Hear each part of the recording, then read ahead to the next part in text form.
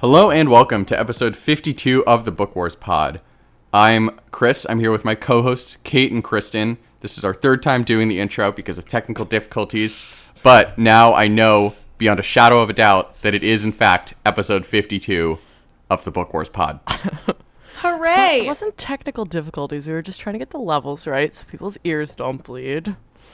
It's always appreciated. Kristen, I'm on this podcast. Your ears are going to bleed fucking regardless. This is true. I mean, honestly, like, if you have to lose your hearing at some point, like, wouldn't you want to do it listening to Star Wars? Yes. Oh, I'm so excited. Tomorrow is June 1st. We're recording this on Thursday. Tomorrow's a new day, so I get to see my new Star Wars calendar. I love it. I always think about it when I'm doing the pod because it's right on the wall next to me. That's nice. Adorable. I wonder what the new Star Wars is going to be. This one's so cute. I love it. So cute. You got Vader and Son, right? Yeah, I got Vader and Son. Oh, hell yeah. Speaking of new Star Wars, this is our first time recording since we all saw Solo. Woo! We're going to do an episode on that, like, eventually. Yeah, that's coming probably next week, if I had to guess. I want to go Maybe. see a second. Me too. Yeah, wanna me and go see Kate it are a going to go second in this time. weekend. Yeah. Yeah, I can't go this weekend because I'm out of town, but as I am, oh, well, maybe I'll go see it in Denmark. Oh my god, that'd be amazing. Denmark's actually super interesting. So everybody, like most people speak English there, so they actually don't dub. They just do Danish subtitles. So it's like going to see an English movie. Oh, great. Wait, Yeah. Keeks, when are you back? I'm not going to Denmark until next Friday. Oh, I see. A Okay, week I was from about to be tomorrow. like, okay. But we're also out of town this weekend. Okay, we'll talk after this about when we're We'll recording. figure it out. Scheduling is so exciting for everyone while Yep. we're recording. Absolutely. Cool. Woo! All right, so today we are finishing up Dark Disciple by Christy Golden, doing our wrap-up episode, and talking about the short story that Christy Golden wrote for Star Wars Insider, Kindred Spirits, about Ventress. But first, Kristen, what are you drinking? Just cracked a Montucky cold snack. Shocked. And it is their Pride cans are out, so it's my favorite. It usually yay. usually has a horse on it, but during Pride it has a rainbow and a unicorn. So it's pretty good. I love it. I love it. It's very cute. So I'm very excited. It's always my favorite one. And I think if I'm don't quote me on this, but I'll check. But I think the 8% goes back to like something queer people for Pride. So I hope so anyway. I wish I knew what that might be in reference to, but I don't. What do you mean? Oh, you mean... Sorry. Montucky does confused. 8% back to local causes. Oh, sorry. It says it. It's okay. It says it on their can. I misheard. Never mind. No, I was wondering. I thought so, but I don't think they changed it on their can. I don't know. Oh, okay. Sorry. Anyway, whatever. I hope they're doing something Pride related with the 8%. Was my point. Yay. That'd Woo! be great. What are you guys drinking? I needed to hydrate because I was at Chris's fancy office party and I had 2 margaritas and a glass of wine. A very large glass of wine. Woo! Yeah. Yeah, my office party was schwanky. So I am double fisting water in kombucha, and I think I mentioned either last episode or the one before, I just started Invisalign, and so, I just, like, am having a fucking wrestling match with my mouth every time I have to, like, eat or anything. So I got these stupid-ass, stainless steel and silicone reusable straws. So I'm drinking kombucha out of a straw, and I'm literally bringing a straw everywhere. I will drink beer out of a straw. I will do anything not to have to take these trays out. So Good idea, Kate. that is what's happening right now. I should really take a love it. picture, because it's really fucking funny. Good on you getting reusable. I'm not surprised. You guys are very good. I tried. Proud of you. I tried to save the fish. It was really funny. So there were straws for the margaritas at the office party, except we're like a do-gooder company. And like one of the partners was like, actually, can you like get rid of those straws? And then they were like, no, because the straws are still there. Well, they offered to. I don't know why the straws came back. That was, I missed something because I totally saw them putting them away, but then they were back. Well, they helped me out, so... They sure did. Whatever, I guess. Yeah, it's all very confusing because I'm like, it's very ableist to get rid of all straws. Right. Like, fucking get it together, everyone who's just like, ban all straws. I know. No. Reusable Don't. straws, though. But reusable straws exist. Fucking awesome. Mm-hmm. Fucking great. Anyway. Anyway, Are you drinking, Dad? Did you say? I had water, and then I drank the water. Okay. Sorry, I'm really bad at having a drink lately. You're 'cause I'm like, seriously bad at having a drink lately, and I I don't know. get it. Well, he's doing really well at sober month, is why. I know. Well, Oh, yeah, it's because good job. I've been for no particular reason. I've just been like decided I wanted to do sober month, and so I drank at my work party, so that failed. But Oh my god. other than that, I haven't really been drinking much, and therefore I have not been drinking for the pod. So if I've been boring and unlistenable lately, you know why. You usually have like an exciting tea or something. I know. That was more of what I was pointing It's out. too fucking hot is the problem. That's fair. You guys need to make some yummy iced teas. We do. So good. I think I- that's on the docket. It is. I keep forgetting to do it for no reason. Understandable. Besides Depression is the reason. Depression, yeah. Relatable as fuck. It's the same reason my bag from this weekend is like I have to go away. I'm going away. I not have to go away. This weekend's gonna be fun, but I'm going away again this weekend. And, like, have not taken anything out of my bag to wash. Meh. Great. So, whatever. Just take it. I know. I'm just like, maybe I'll just wear it all again. I mean, that'd be me because depression, but you know. What could go wrong? Ah. Okay, let's talk about Star Wars now that we're 7 minutes in, or 6 minutes in, whatever. I don't think that's a record. No. It's not. It's not a personal best. It's not. I know people are like, okay, and they're talking about Star Wars now. We can stop skipping ahead. I know. Yeah, do Tell you us wanna about Kindred Spirits, Kate. Spirits. Oh my god. All right. So first up on the docket, Kindred Spirits is the, as Chris said, short story by Chrissy Golden that is basically a prequel to the entirety of Dark Disciple. Ties in a lot of different ways, not the least of which because we see Ventress and how little she trusts people before she meets Voss. We get to see the idiot-ass statue ugly fucking thing that Voss is like messing with at the beginning because he's trying to catch out this black market antiquities dealer. That's what it is, right? Yeah. Okay, cool. Just That making is- sure. Yeah, it is. That was one of my questions. Yes. And of course, we have Lassa Rame, Keeks' and my hot blue pirate wife. Yes. I happened to see an illustration of her, because the story originally ran in Star Wars Insider, and there were some illustrations that came with it. I wish I could remember the artist's name, but I can't right now. But either way, there was a really great illustration of Lassa Rame, and no, she's like canon hot. Which is very important to me. And then the other thing is, Keeks, I'm just gonna let you talk about Hondo because you've been waiting for this moment for like all of your life. Oh, yeah. Instead of just like bringing it up, there was no Hondo. There was Yes. Hondo in this. There sure It was was. great. I think what I wrote on the outline was, oh my god, how is Hondo's fucking crew so fucking stupid? They are. Which was great, but like that's a thing. Like they're always so dumb. They're so and like stupid. Hondo is and isn't stupid. He also makes a lot of questionable choices throughout his life that we see him, but he is not as stupid as the people that he keeps around him.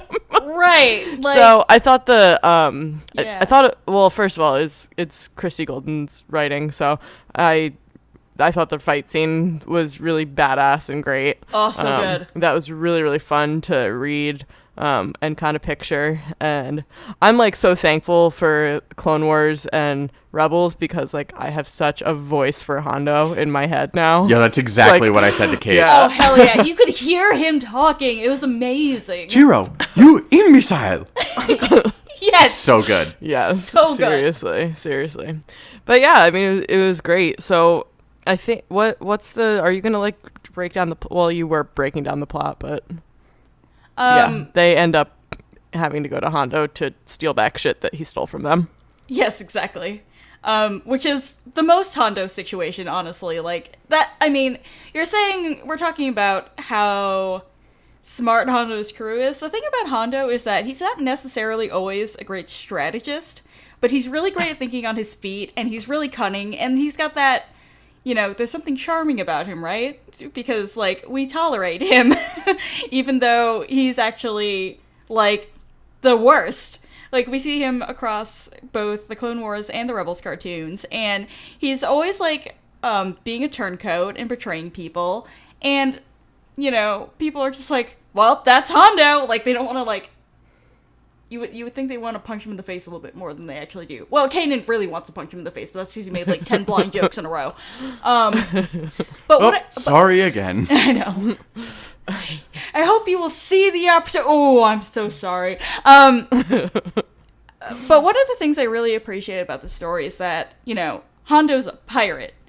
And that means something. There's a certain ruthlessness and lawlessness about pirates, of course, because they're operating outside of systems according to their own pirate code, but, not exactly within the bounds of lawfulness. And one of the things we see is that when Hondo's crew swoops in to jack that ship out from under Ventress, who is supposed to be guarding it, they kill everybody except for Ventress. Like, Hondo's actually a it's so fucking pirate. wild. I know, yeah.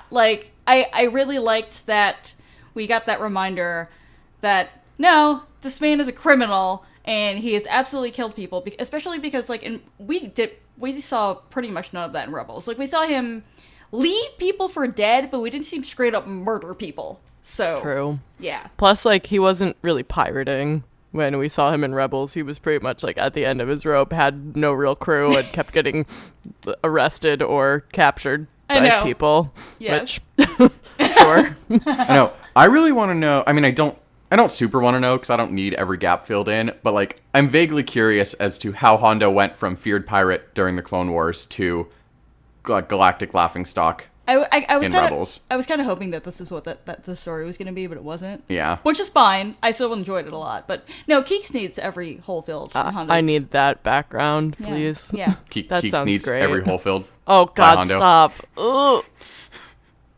You're my dad. You're not supposed to make these lewd jokes. I'm just repeating Kate's words back to her. I know, but I was just going to let it go. You should be nice to your wife and your daughter. Yeah, Chris. Fuck you. I was like, wait, Kate's gonna break her radio silence. She's probably just sitting there seething at Chris. Yep, accurate. Oh, it's so good. Eat my ass. But yeah, Ventress was super badass in this. Yes. And obviously, like, the book that we just read wouldn't have happened if she decided to become a pirate. So I'm not surprised that she didn't, but still. I think that pretty much sums it up. The only thing I want to say... Yeah, it was just a fun one. Yeah, it was a fun one, and it definitely showed Ventress's, like, her life and where her mindset was at before the novel even starts, and it gave me Lhasa Rhaim fighting with a lightsaber, so... Yeah, it was pretty good. So, moving on from Kindred Spirits, I want to talk more about the role of the Jedi in this book. Because we've talked about it before, ad nauseum, and it still feels like it's worth talking about. Because they just screwed up so much in this book. Like, it's kind of the epitome of every screw-up they made in the Clone Wars. It's kind of impressive, honestly. Like, the entire concept of assassination. Keeping it secret from the Senate. Like, this is like... I know that we, like, know the Jedi or the light side, and, like, as the viewers, we have that perspective, but this is, like, classic totalitarian secret police tactics. Oh my god, that's so true. I didn't even think of it in that frame. I know, it's very like Navy SEALs. Yeah, and they always do things super within bounds of, whatever. Yeah, I mean, it's fucking like CIA shit, except, like, not like sanctioned Black by the Ops. government. Yeah. Yeah. Black Ops is at least sanctioned by the government most of the time, but, like, Mace Windu That's seems... what you think, Chris. Well, fair. Mace Windu seems... I'm gonna keep going before any of us, like, get hauled out of our beds in the middle of the night. Kristen slaps her tinfoil hat on right now. Anyway, Yeah. But Mace Windu seems really mad with power at this point. Like, this is kind of a vibe I got from him, particularly from Revenge of the Sith, but, like, he kind of seems out of control. Yeah, I mean, we get the seeds here of him in Revenge of the Sith, having the argument with Anakin, like, Anakin being like, Palpatine needs to stand trial, because Anakin's saying something halfway reasonable for once in his life. Yeah. And we're just like, no, he's too fucking dangerous, we have to kill him right now. And then, of course, we have him suggesting that they just straight up execute Voss. Yeah. And, once, they managed to also accidentally capture Dooku, he's just like, oh, great, awesome, 2 for 1, kill him as well. Have at it. And also in Revenge of the Sith, I think a very, like, underrated for its importance scene is when, like, it's kind of a meeting of, like, just the senior Jedi Council. It's, like, it's Mace Windu, it's Yoda, it's Ki-Adi-Mundi, and then maybe Master Plo. But, like, they're basically talking about, like, this is at the point where they're pretty suspicious of Palpatine at this point, and they're like, we'll have Grievous soon, then Palpatine will have to give up his power. But then Ki-Adi-Mundi, I think, is like, what if he doesn't give up his power? And Mace Windu's like, well, we'd have to depose him for the good of the Republic. And in that scenario, the Jedi would have to implement martial law. And, like, Yoda is like, he's like, let's all back the fuck up here. Like, he's like I think the exact line is like, to a dark place this line of thinking will take us. But it's like, all right, y'all motherfuckers need to chill. Yoda just right threw now. his fucking stick on the ground. He's like, okay. Like, Mace Windu is out of control. Yeah, this is a mess. we already talked about how, like, problematic that it is that they put all of this stuff in Mace's mouth, which is rude. Oh, absolutely. But so that not that aside, because of course that's built into everything. But just to be clear, we have thought and talked about that, and yes. we're just going to continue. Just talking about specifically what he's saying and what the other Jedi are saying here. And God, Mace is like Mace and Anakin, like I'm like, first of all, I feel like Mace and Anakin don't get along because they're so similar. Absolutely. It's so funny, and I feel like I've never, like, heard. I'm like, Mace doesn't seem on, like, the surface the same as Anakin, but damn, are they similar in this book because of, like, the lengths the Jedi have been pushed to here. Mm-hmm. Yeah, definitely. I mean, wait, Chris, is it, speaking of Mace and Anakin being very similar, is it still canon that Mace thought he was the chosen one and he was mad because... I don't believe that is something that has appeared in the new canon. Okay, no. Just kidding. I'm gonna just put that back and pretend I didn't say anything. Well, we brought it up, I think, before, but we said it hadn't been addressed at all, so... Yeah. Okay. So, I mean, it's one of those things, like, it's kind of like all legends. Like, it's not canon. Like, there's nothing contradicting that view. Right, okay. Just checking. I mean, Mace is kind of always hostile to Anakin. So, like, for whatever reason, they don't get along. But, I mean, I think your point, regardless of the specifics, I think your point is a good one that, like, they are very similar, and it's really funny that they're just on opposite sides of this. That was Kristen's point. Kristen's point, I'm sorry. Excuse the fuck out. Chris, get off your phone.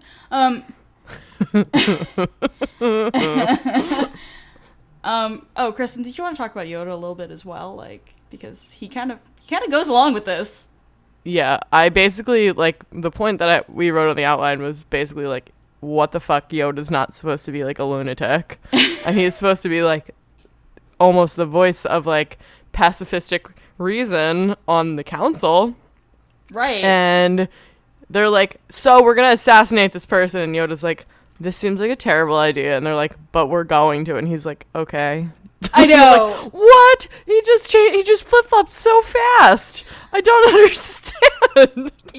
Yeah. What? There was no, like, I mean, I get it. Like, there was some good, like, dialogue and an argument about, like, why they thought this was so necessary. And, you know, it kind of, but I'm like, you know, you guys are really acting like you're at the end of your rope here. But, like, I don't know, get creative. Do something else. I know. It's especially interesting just because Jedi is the Jedi Grandmaster by a long shot, and you would think that with all his institutional history of Jedi tradition and Jedi philosophy and you know, the way we used to do things, etc., that he would just be super fucking mad about what the hell these people are planning.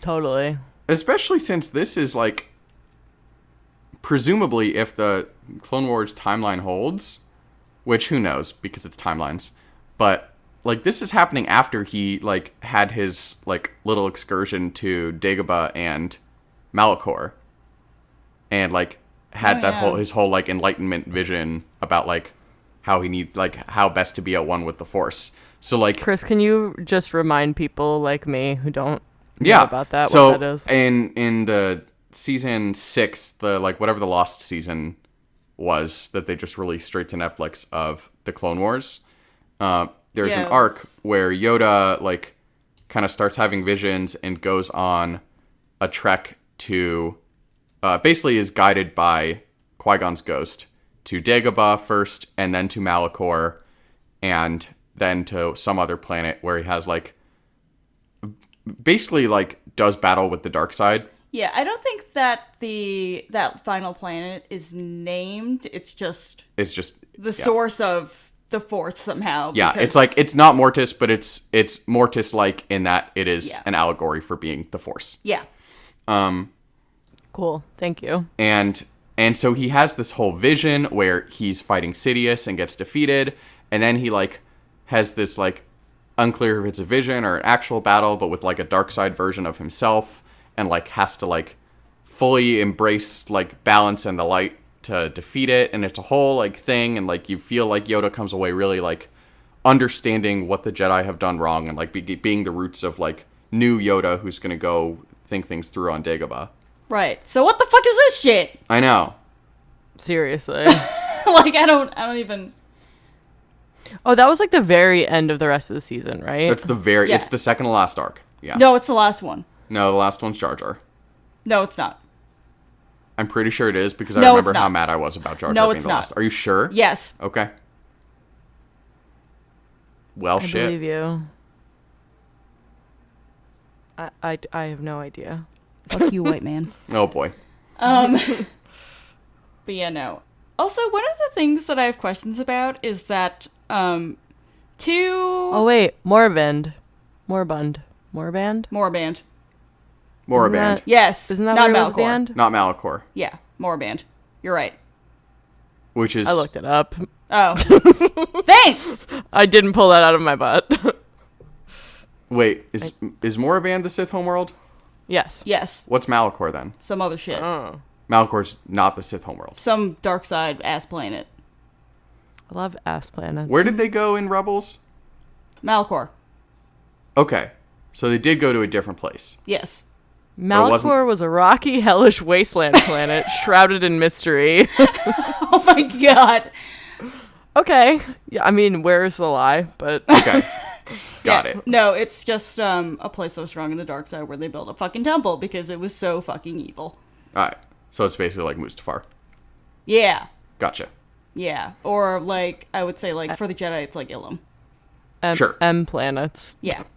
Gotcha. Fucking love those M planets. Anyway, thank you for that brief foray into more Clone Wars talk. My favorite thing. Yep.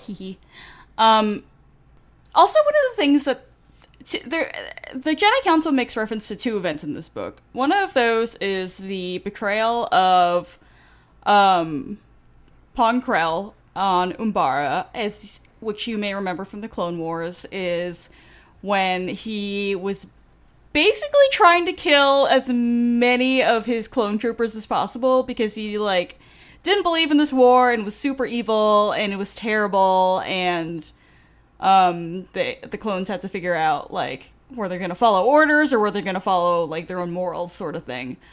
And then the other event they reference is and we talked about this a little bit before, but Barriss Offee's bombing of the Jedi Temple and her eventually again saying that the Jedi shouldn't be in this war, what they're doing is wrong, and she basically tried to fuck shit up to bring attention to the fact that the Jedi weren't doing the right thing.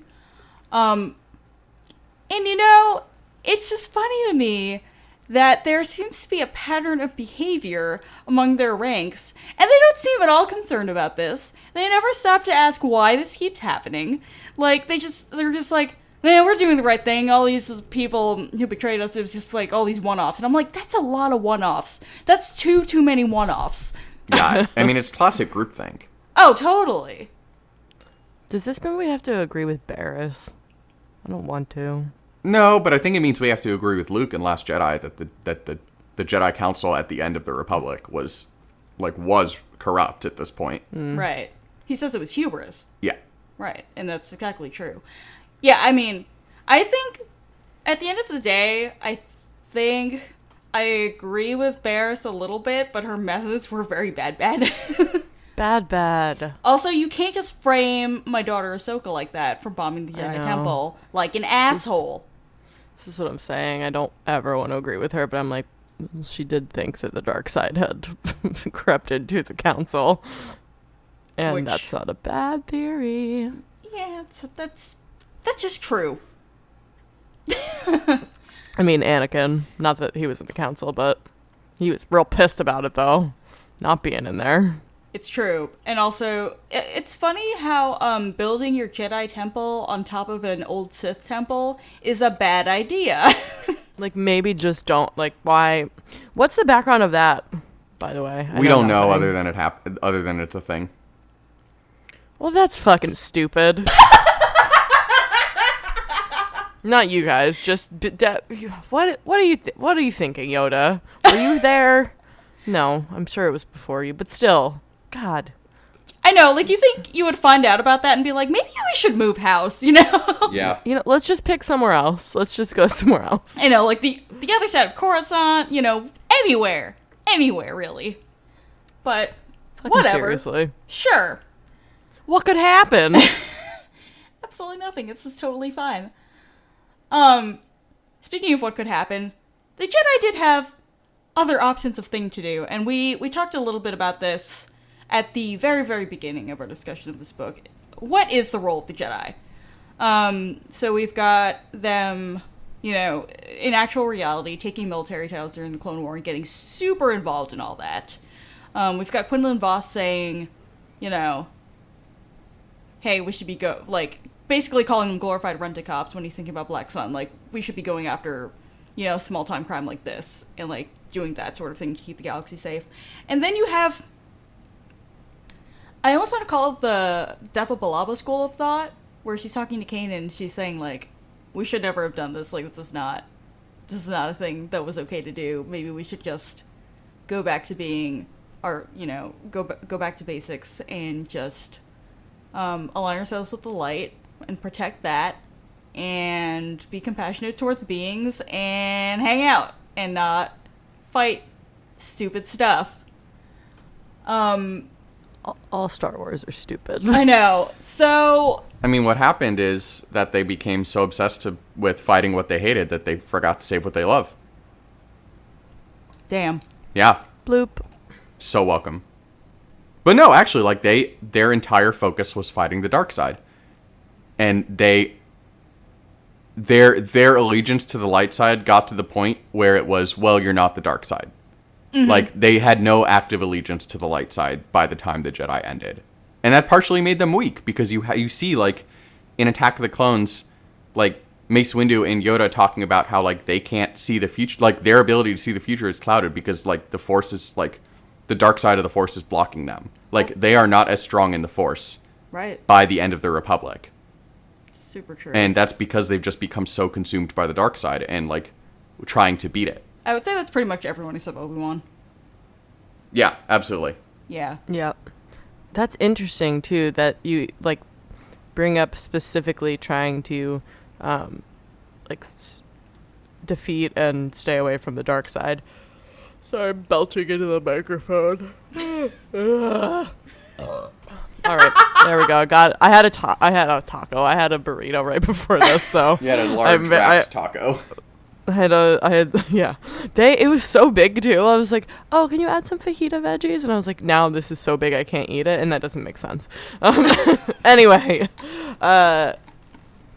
like it almost makes me, it's funny because like I was like vaguely talking about this today at work, not Star Wars related, but with something else, and I was like, I kind of want to do like a word cloud of that. I'm like, how much did they talk about the dark side versus how much they talk about the light side? Ooh. And it's like all of it would be like, I'm like, do they even talk about the light? Do they ever even bring up the light side anymore? Yoda's just like, the dark side is strong with that person. And I'm like, okay, well, but there's like other stuff going on. Oh my god. I want to like yoink a script from somewhere now and just do an analysis on all of the movies like that. Please. That'd be so fucking cool. What a great Seriously. idea. All right. So my question for y'all is, what do you think then the role of the Jedi is? Like, are they just monks, like adherents of the light side? And if we want to say they're just that, then how are they different from the Church of the Force? You know, people like Chirrut and Baze from Rogue One, or Lor San Tekka, or Del. Or are they kind of these glorified rent-a-cops? Or should they be military warriors? I don't fucking know. I know, right? If Yoda didn't know, and like Yoda couldn't figure it out, I'm like, same. I don't know. Yeah. Like, what are you supposed to do when the entire universe that you're living in goes to war with itself? Yeah, I mean, it's hard, right? Because, like, on the one hand, they clearly didn't do things right here.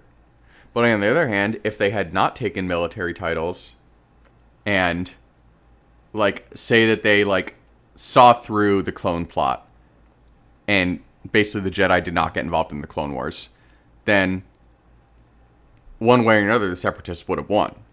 Right, I mean, if they had seen through the clone plot, then there just wouldn't have been clones, and the Clone Wars wouldn't have been Clone Wars, it would have been Separatist takeover. Yeah, and that would have, like, led to presumably Sidious winning as well, somehow. Mm-hmm. Like, so, like, it really is, like, it's hard to know what they should have done in this case, because they kind of lost by the time they, like, by keeping his plan secret this long, Palpatine already beat them. God, he's like so smart, but also so stupid. I mean, I know we talk about this a lot, how he's like an amazing strategist, but also like George Lucas made him do really fucking stupid shit.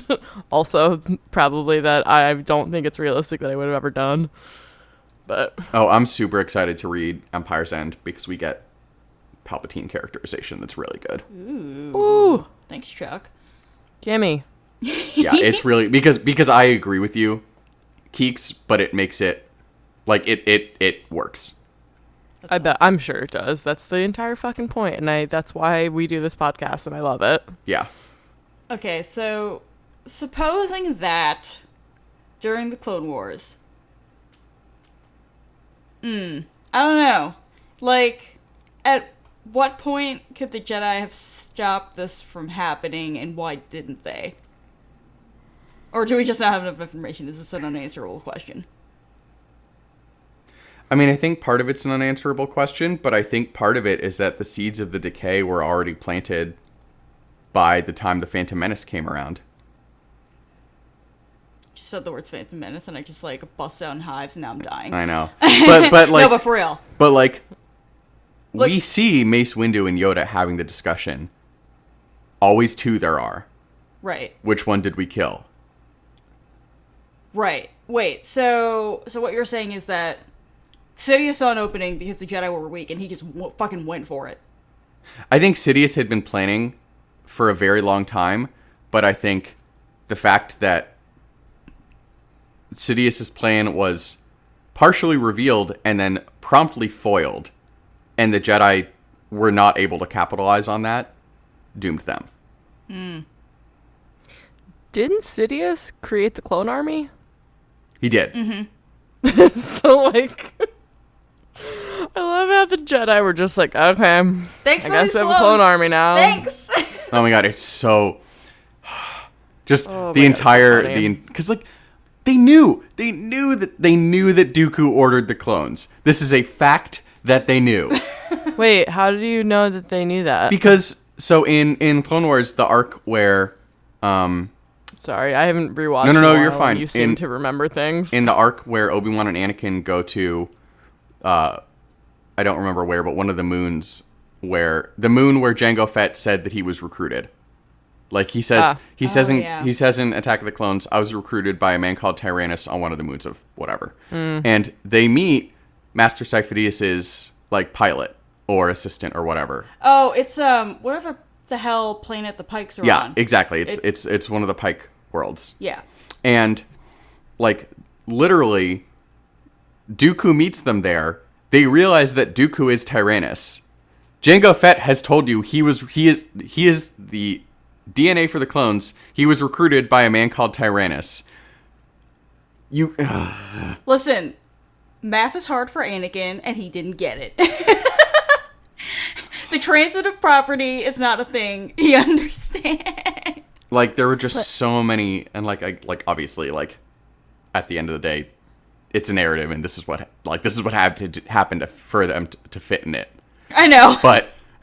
Which is like the easy explanation, but it also fits that like they were just so caught up in their own hubris that they could win this war. Right. So, okay. I'm just like trying to noodle this out, that if the Jedi had not been so blinded by all the fuck shit we just talked about, like at what point would they have caught Sidious out? Because I think what you're saying is that like he would have tried to put this plane in motion regardless of what state the Jedi were in. Yeah. So, what? They probably would have figured it out at the Clone Army and been like, we should do some fucking detective work, and that would have been that. Or, like, far before that, like after Phantom Menace, like before the Clone Army was even ordered. Do we know what happens in those 10 years? Like, besides Anakin being just, like, no, creepily groomed by Palpatine? No, we got nothing. I mean, we have nothing about the Jedi in the current canon about those 10 years. That's fucking weird. We have we have minor things. We have Anakin being groomed in the Obi-Wan and Anakin comic. Mm-hmm. We have Thrawn takes place around that timeline. No, it doesn't, because Thrawn takes place after the Clone Wars. I'm sorry. Yeah, excuse the fuck out of you. No, we have nothing in the current canon on that timeline. That's weird. Yeah. Okay, thank you. I would like more, please. I know. More, please. Like, what the hell is this? What wasn't Jango born on Concord Dawn? In the extended universe, I believe he is. I don't know that we have that information for him in the canon. I think in the current canon, he's not actually Mandalorian. Oh. What? I can look this up. That's confusing. No, he just like, he's just a bounty hunter and he fucking jacks some Mandalorian armor. Huh. Yeah, I'm pretty sure. I can look this up. Okay. Well, while Chris does that, would you like to talk more about Yoda, Kiki? You know, I would. This is just Kristen yearning for backstories pod. I'm so curious about how we got to, like, the Yoda we find on Dagobah versus the Yoda we see here. That's like, yeah, assassination seems like a bad idea, but also, like, why not? I mean... Because they seem very different. I feel like by the end of, whatchamacallit, Revenge of the Sith, where he's putting himself in exile, and then he has about 20 years to, like, sit in time out and think about what he's done. I think that does a lot to a person. Yeah, I mean, especially considering, like, how much he meditates. Oh, God, so much. And stuff. Yeah, especially because, I mean, he meditates so good that he wound up in the world between worlds. So. I know. Oh, what are you doing here? Hello. But yeah, no. That's fair, but I still just, like, want...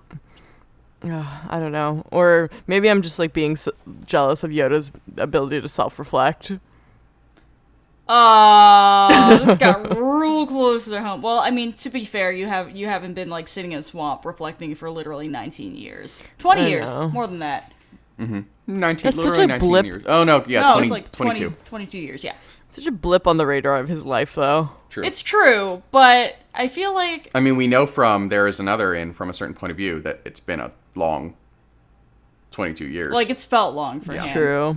I mean, besides the fact that we can kind of glean that from the films alone, because he's fucking batshit by the time we meet him in Empire. I know. Fucking, like, honestly, one of my favorite parts of Empire is Yoda fucking beating R2 with the stick, so... Yeah. Me too. Also, according to All of us. Wikipedia, Yes.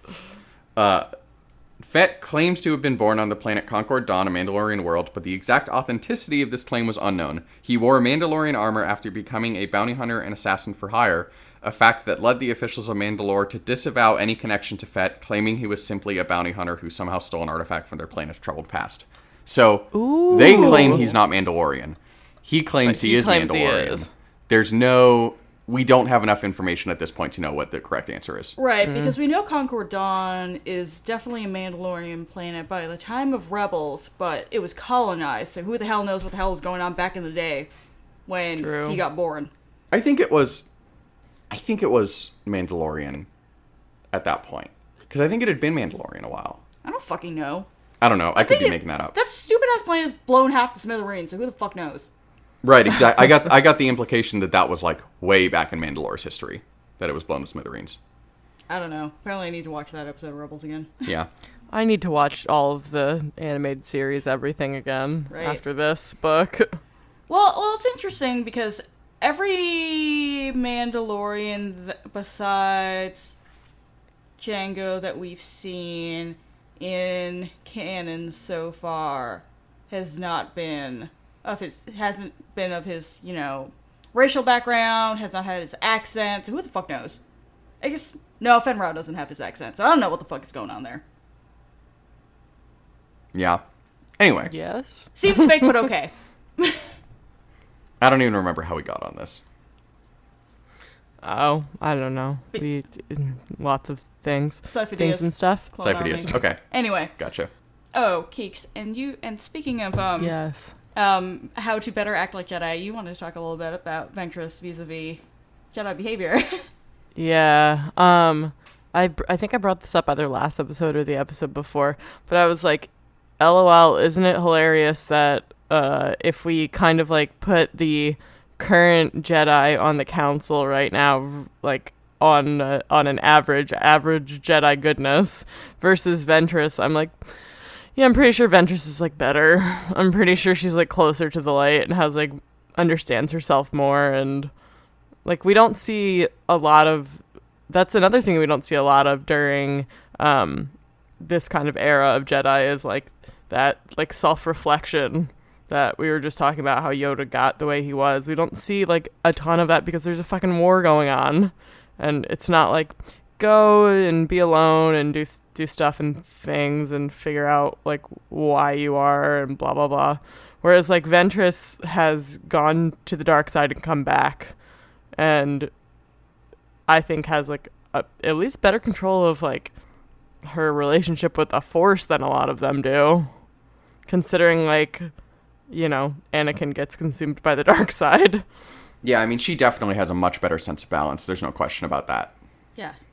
I mean, I think one of the most interesting things is that we were kind of just talking about this a little bit, but, you know, the Jedi are striving to be as far away as possible from the dark. That we've talked about this on the pod in general before, but that's, I think, part of the reason why they become unbalanced, at least if you're following the George Lucas, Dave Filoni's philosophy of the Force.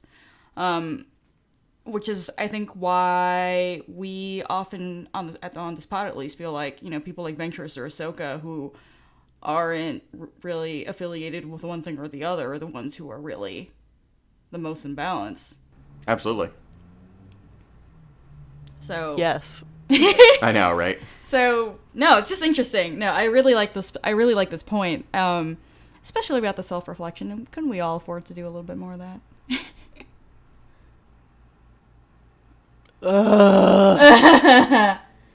Okie dokie.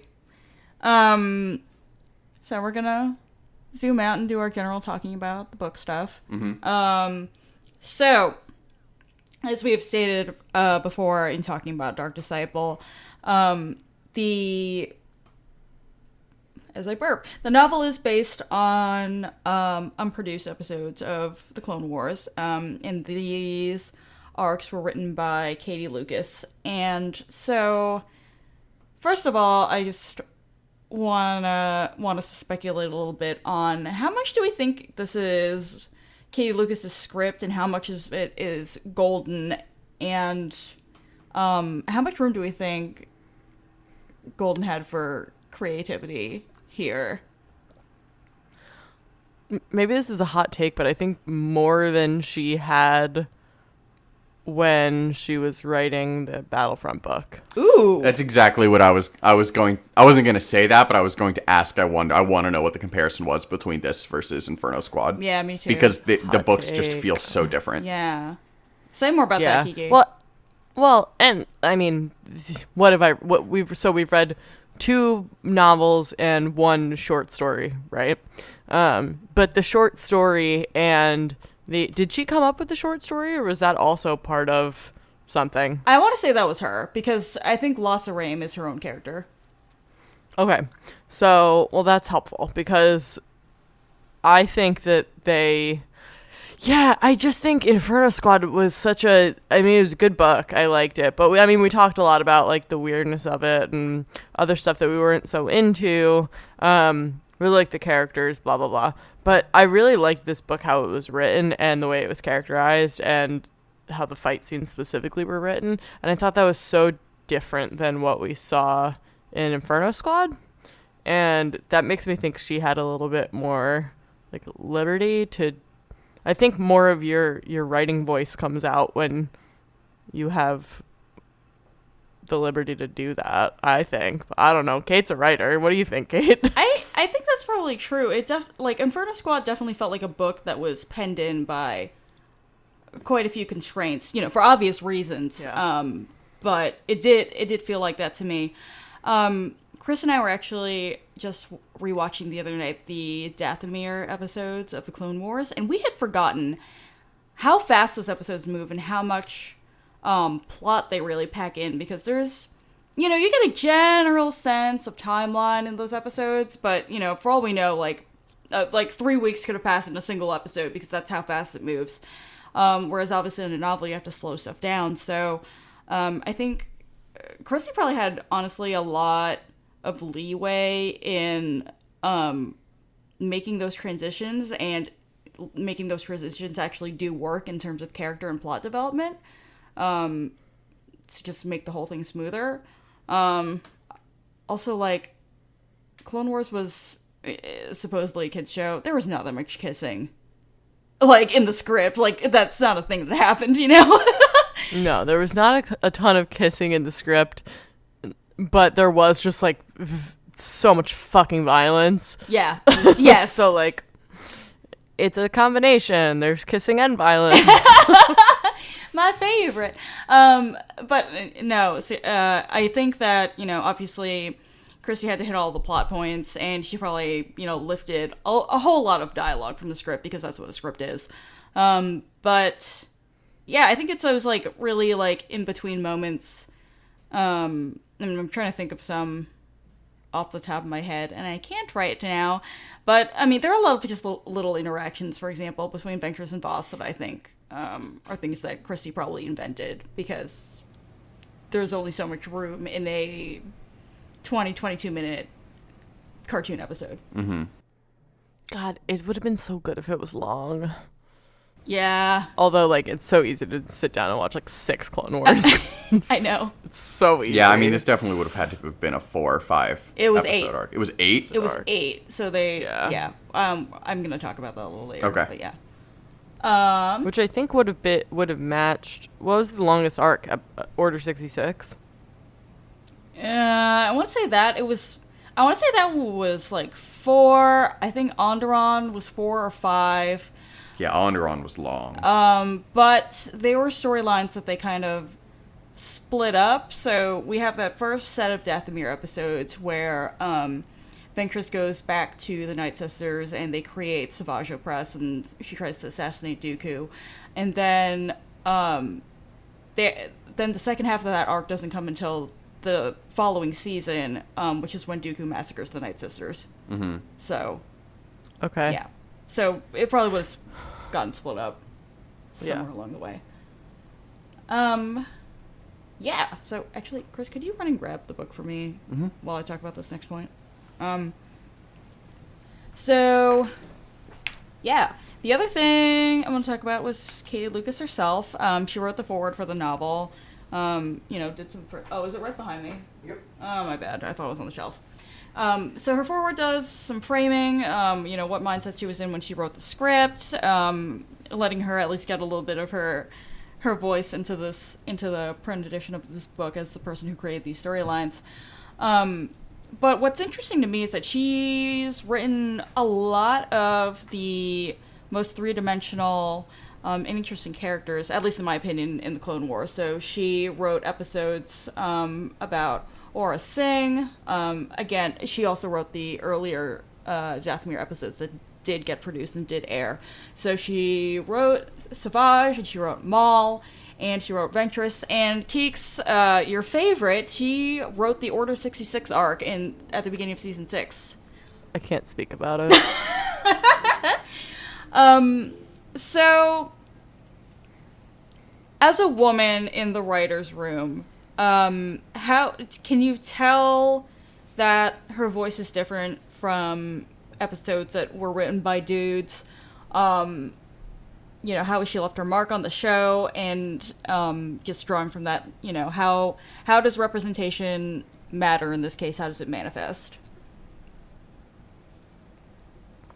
I mean, I think specifically the Order 66 arc, I mean, there's just a lot more kind of internal dialogue and like real emotion. I shouldn't say real emotion, just strongly felt emotion. Yeah. By a lot of the characters in that, which I think, not that men aren't capable of that, but it's, I think, less, how to say this without being a bitch. No, go be a bitch. I'm a bitch on the spot all the time. No, I think men are very capable of many things that women are capable of and vice versa, right? So, but I think it's, men are kind of expected to stand up and be strong and not talk about their feelings, and women aren't, right? We're allowed to talk about our feelings a little bit more than men are. Mm-hmm. And I think that's kind of one of the nice things about having a woman in the writer's room, especially writing-wise. I think expressing emotion in writing, that's going to later be turned into an animated series or not, I think it's just something that really, touches, the viewers. I think it's something that really connects with people, even if they're not, touchy-feely people. Mm-hmm. I mean, I don't think it was I thought it was a touchy-feely arc, Order 66, because I love Fives and I would do anything for him, but... I mean, I was crying and I don't cry, so... I know. But, I mean, I think it was just, it was intense. It was emotionally intense. And that kind of emotional intensity, we don't get, a ton of the real build up in depth, that kind of emotional intensity. I think we were supposed to feel in some of the prequels with Anakin and Padme, and it's just deader with your mouth closed. It's the writers there intended it to be that emotionally intense, but I didn't feel that. Whereas here, I'm this is a fucking cartoon, and I turn on, I'm fucking weeping like a little baby. I don't know. That wasn't super well articulated, but I just think a diverse writing room is very integral to getting a depth of emotion that you wouldn't get otherwise, just because it becomes, it goes from a single facet of that to a more multifaceted thing that can touch more of the audience. Yeah, no, I totally agree with that. I think part of the reason for that is because, yay, toxic masculinity, men aren't really encouraged to leave it all on the page like women can, because women are expected to wear their hearts on their sleeves, and they, I think, just to make a sweeping generalization, they're probably more in touch with those kinds of feelings and, what feelings would be in that situation than men would be. I mean, I talked to some of my guy friends, and they're they can't tell me what their emotions are. I'll say, oh, are you okay? You don't, you're not, what's wrong? Like, they'll look troubled or something, and they'll be like, oh, I'm really tired. And I'm like, okay, but how are you feeling? And they'll just be like, I'm tired. Like, no, that tired is not an emotion. How are you feeling? And they'll just stare at me because they just don't know. And so Jesus, Kate, just at me next time. I was trying Stop, to Chris. anonymize this. Oh my god! But no, you do that. Like, I'm not afraid to admit it. yeah, no, you just you can tell me when you're frustrated. You can't tell me any other shades of like negative emotion you have, and it's fascinating. This is true. We're all working on it. But yeah, I think that matters, and I think you can really tell how a lot of the emotional beats in of Rebels in comparison, that had one woman in the writer's room, and she only got writing credit on one episode, which was Hera's Heroes. You can tell how much that the development of that show and the characters is really hamstrung by the fact that it was written by men. Especially, Yeah. I'm going to be harping on this for literally the rest of my life, but only men could have conceived of Canera and then framed the relationship the way that they did. Yeah. Because they couldn't put that on the page because it was too mushy or something. Like, I don't even know what they were thinking. So it was, I don't know. We really, just making this comparison, you can really see what we're missing out on. And also, I mean, we had Katie Lucas as a woman writing about such capable ladies as Aura Singh and Ventress, and it's like, where are my other female bounty hunters? Or where are my other female Sith users? Like, men just don't fucking conceive of this shit. Yeah, absolutely. At Southern Cynic, friend of the pod, has been saying for a million billion years, where are we going to get another female dark side user in the new canon? 'Cause we got nothing. And it's fucked up. Yes. Mic drop, we're done. Yeah, right? No, I mean, it's a great point. I have nothing to add. I mean, I think that I have nothing to add, he says, before I have going nothing on to his add. Go ahead, soapbox. adding. Yeah. Mr. Adding. No, I mean, I have my soapbox already. Just need to figure out something to talk about to get on it. I think Oh you're my god, exactly why do you right. have to say something all the time, white man? What? Yeah, what? It's funny because I wasn't going to say something, and then I started, and then I realized I had nothing to say. This has been a microcosm of male culture in America. Alright, we're moving on to the next point. Moving right along, because Chris just made Keeks fucking scream real hard. Alright, social media. I totally fucking forgot to tweet that people should send in their questions and stuff earlier in the day. So we have two who got it in the last minute because people are great. One of them being Southern Cynic herself, who fucking loves this book. And she says, did you guys listen to the audiobook at all? Alas, no, we did not listen to the audiobook, which apparently we need to because, she says, because that moment where Ventress comes to rescue Voss and he growls at her as he goes full dark side is one of my favorite moments in all of Star Wars audio. It will wreck you. Oh, man. So I bet. Yeah. We gotta get on that. Because, that scene already broke my heart just reading it.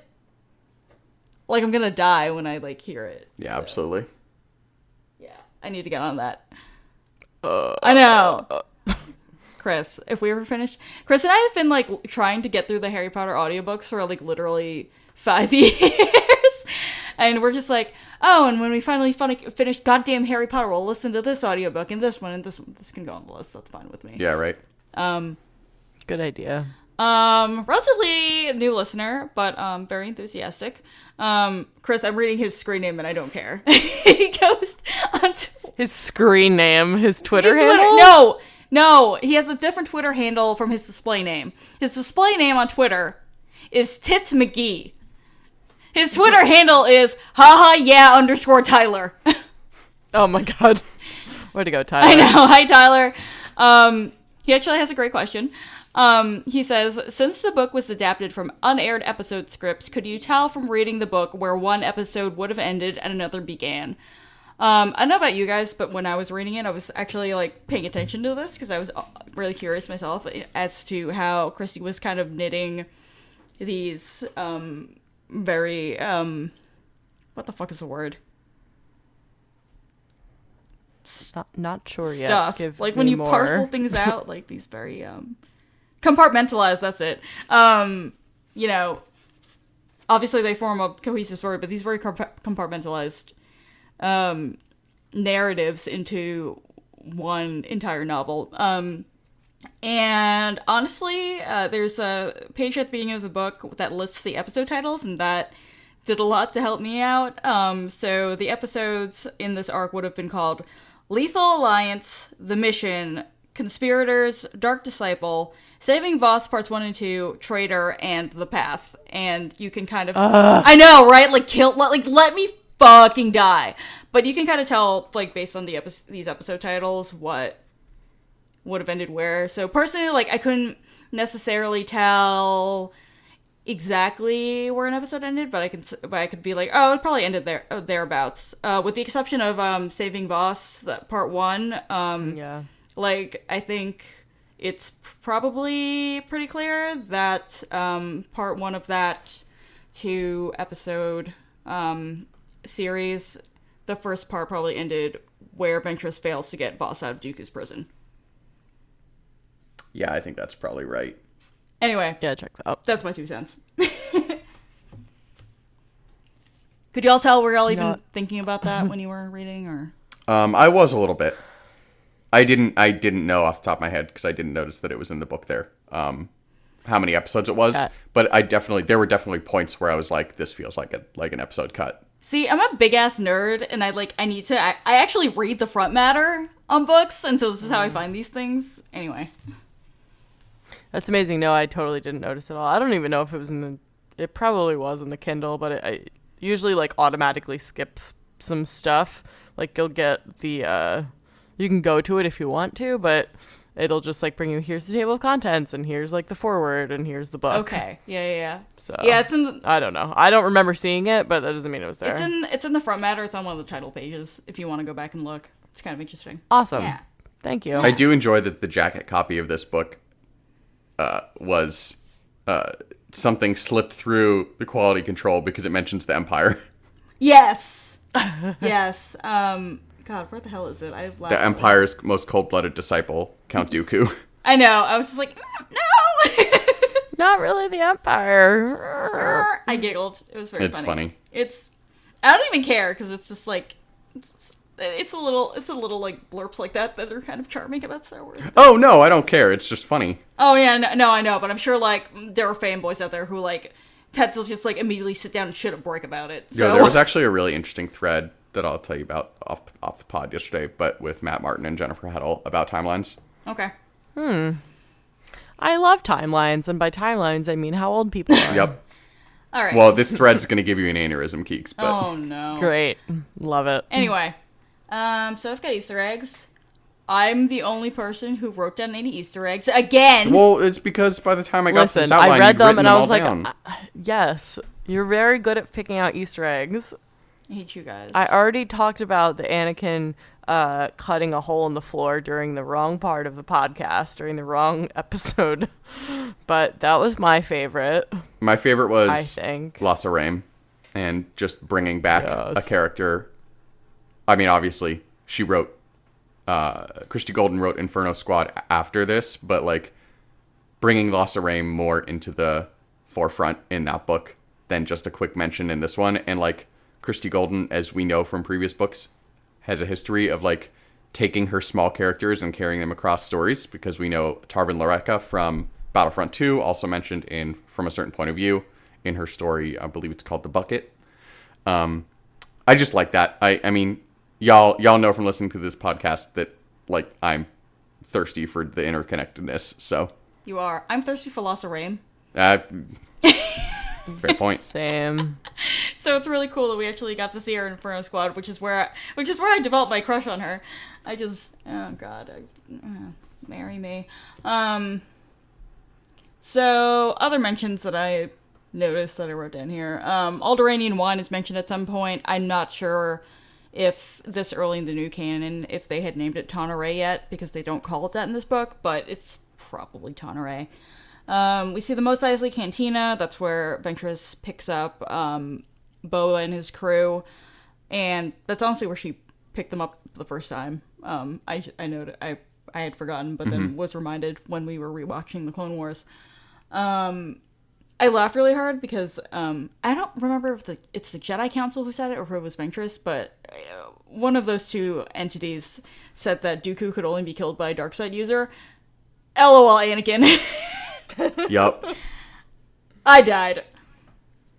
I like that this book, which is probably... Does Son of Dathomir come after this or before this, or do you not even know? That's a great question, and I don't know. Okay. My headcanon is that this is before Son of Dathomir. Alright, well, either way, this is one of the last things I'm reading in the Clone Wars Legacy. The stuff that's based on unproduced episodes of the Clone Wars. And we wind up back on goddamn Christophsis. I fucking hate that planet, because if you fucking watch the Clone Wars, like, they spend, 84 years on that planet doing dumb shit, and I was just like, what the fuck is this cartoon I'm watching? Like, they're really lucky that I stuck with that show through Christophsis, because what the fuck? That was such a long and boring arc. I know. Also, it's kind of... And movie. Yes. I mean, it's kind of funny, though, because it's where Anakin meets Ahsoka, and Ahsoka's... No, it's important, but it's not a good arc. No, but, Ahsoka's the only other, in-the-middle person that we know in the canon up to this point in the canon timeline. What are we going to say? I have nothing important to add. Great. I noticed that Boyle, the clone, showed up. He's one of the ones who rescued that little girl on Ryloth in the Clone Wars. And here's an interesting one. When Ventress is dying, I think, she tells Voss that he has a choice to make, between killing Dooku and going full over to the dark side or deciding not to. And she says that you have a choice to be better. And that's a line that is repeated in Inferno Squad and in the Battlefront game itself. When Luke's talking to Del on Pelio in the video game, Luke says you always have a choice. You can make a different choice. And Del's like, what, the rebellion? And Luke's like, no, you can make the choice to be better. Boom! Yeah. Well, no better way to end it than that. So thank you very much for reading along to Dark Disciple with us. I am going to open up my computer to see what chapters we're reading of our next book, which is Catalyst by James Luceno. It's chapters 1 through 6. Thank you. As Kate said, next episode we're going to be starting Catalyst by James Luceno, reading the start of the book through chapter 6. We hope that you'll read along with us. In the meantime, hit us up on Twitter, Facebook, Instagram, Tumblr, BookWarsPod on all those platforms. Email us, bookwarspod@gmail.com. Rate, review, and subscribe to both us and the Tachi Station Radio mega feed. It, again, is the best way for people to discover the show if you leave us ratings and reviews. If you have the ability and are so inclined, please donate to the Tachi Station Radio Patreon and give to the Book Wars Pod Coffee. It really helps us cover our hosting and production costs. Our theme song is Whiz Bang by Poddington Bear. Our logo and artwork are by Joe Butera Design. Thank you very much for listening to this episode of the Book Wars Pod, and we'll talk to you next week.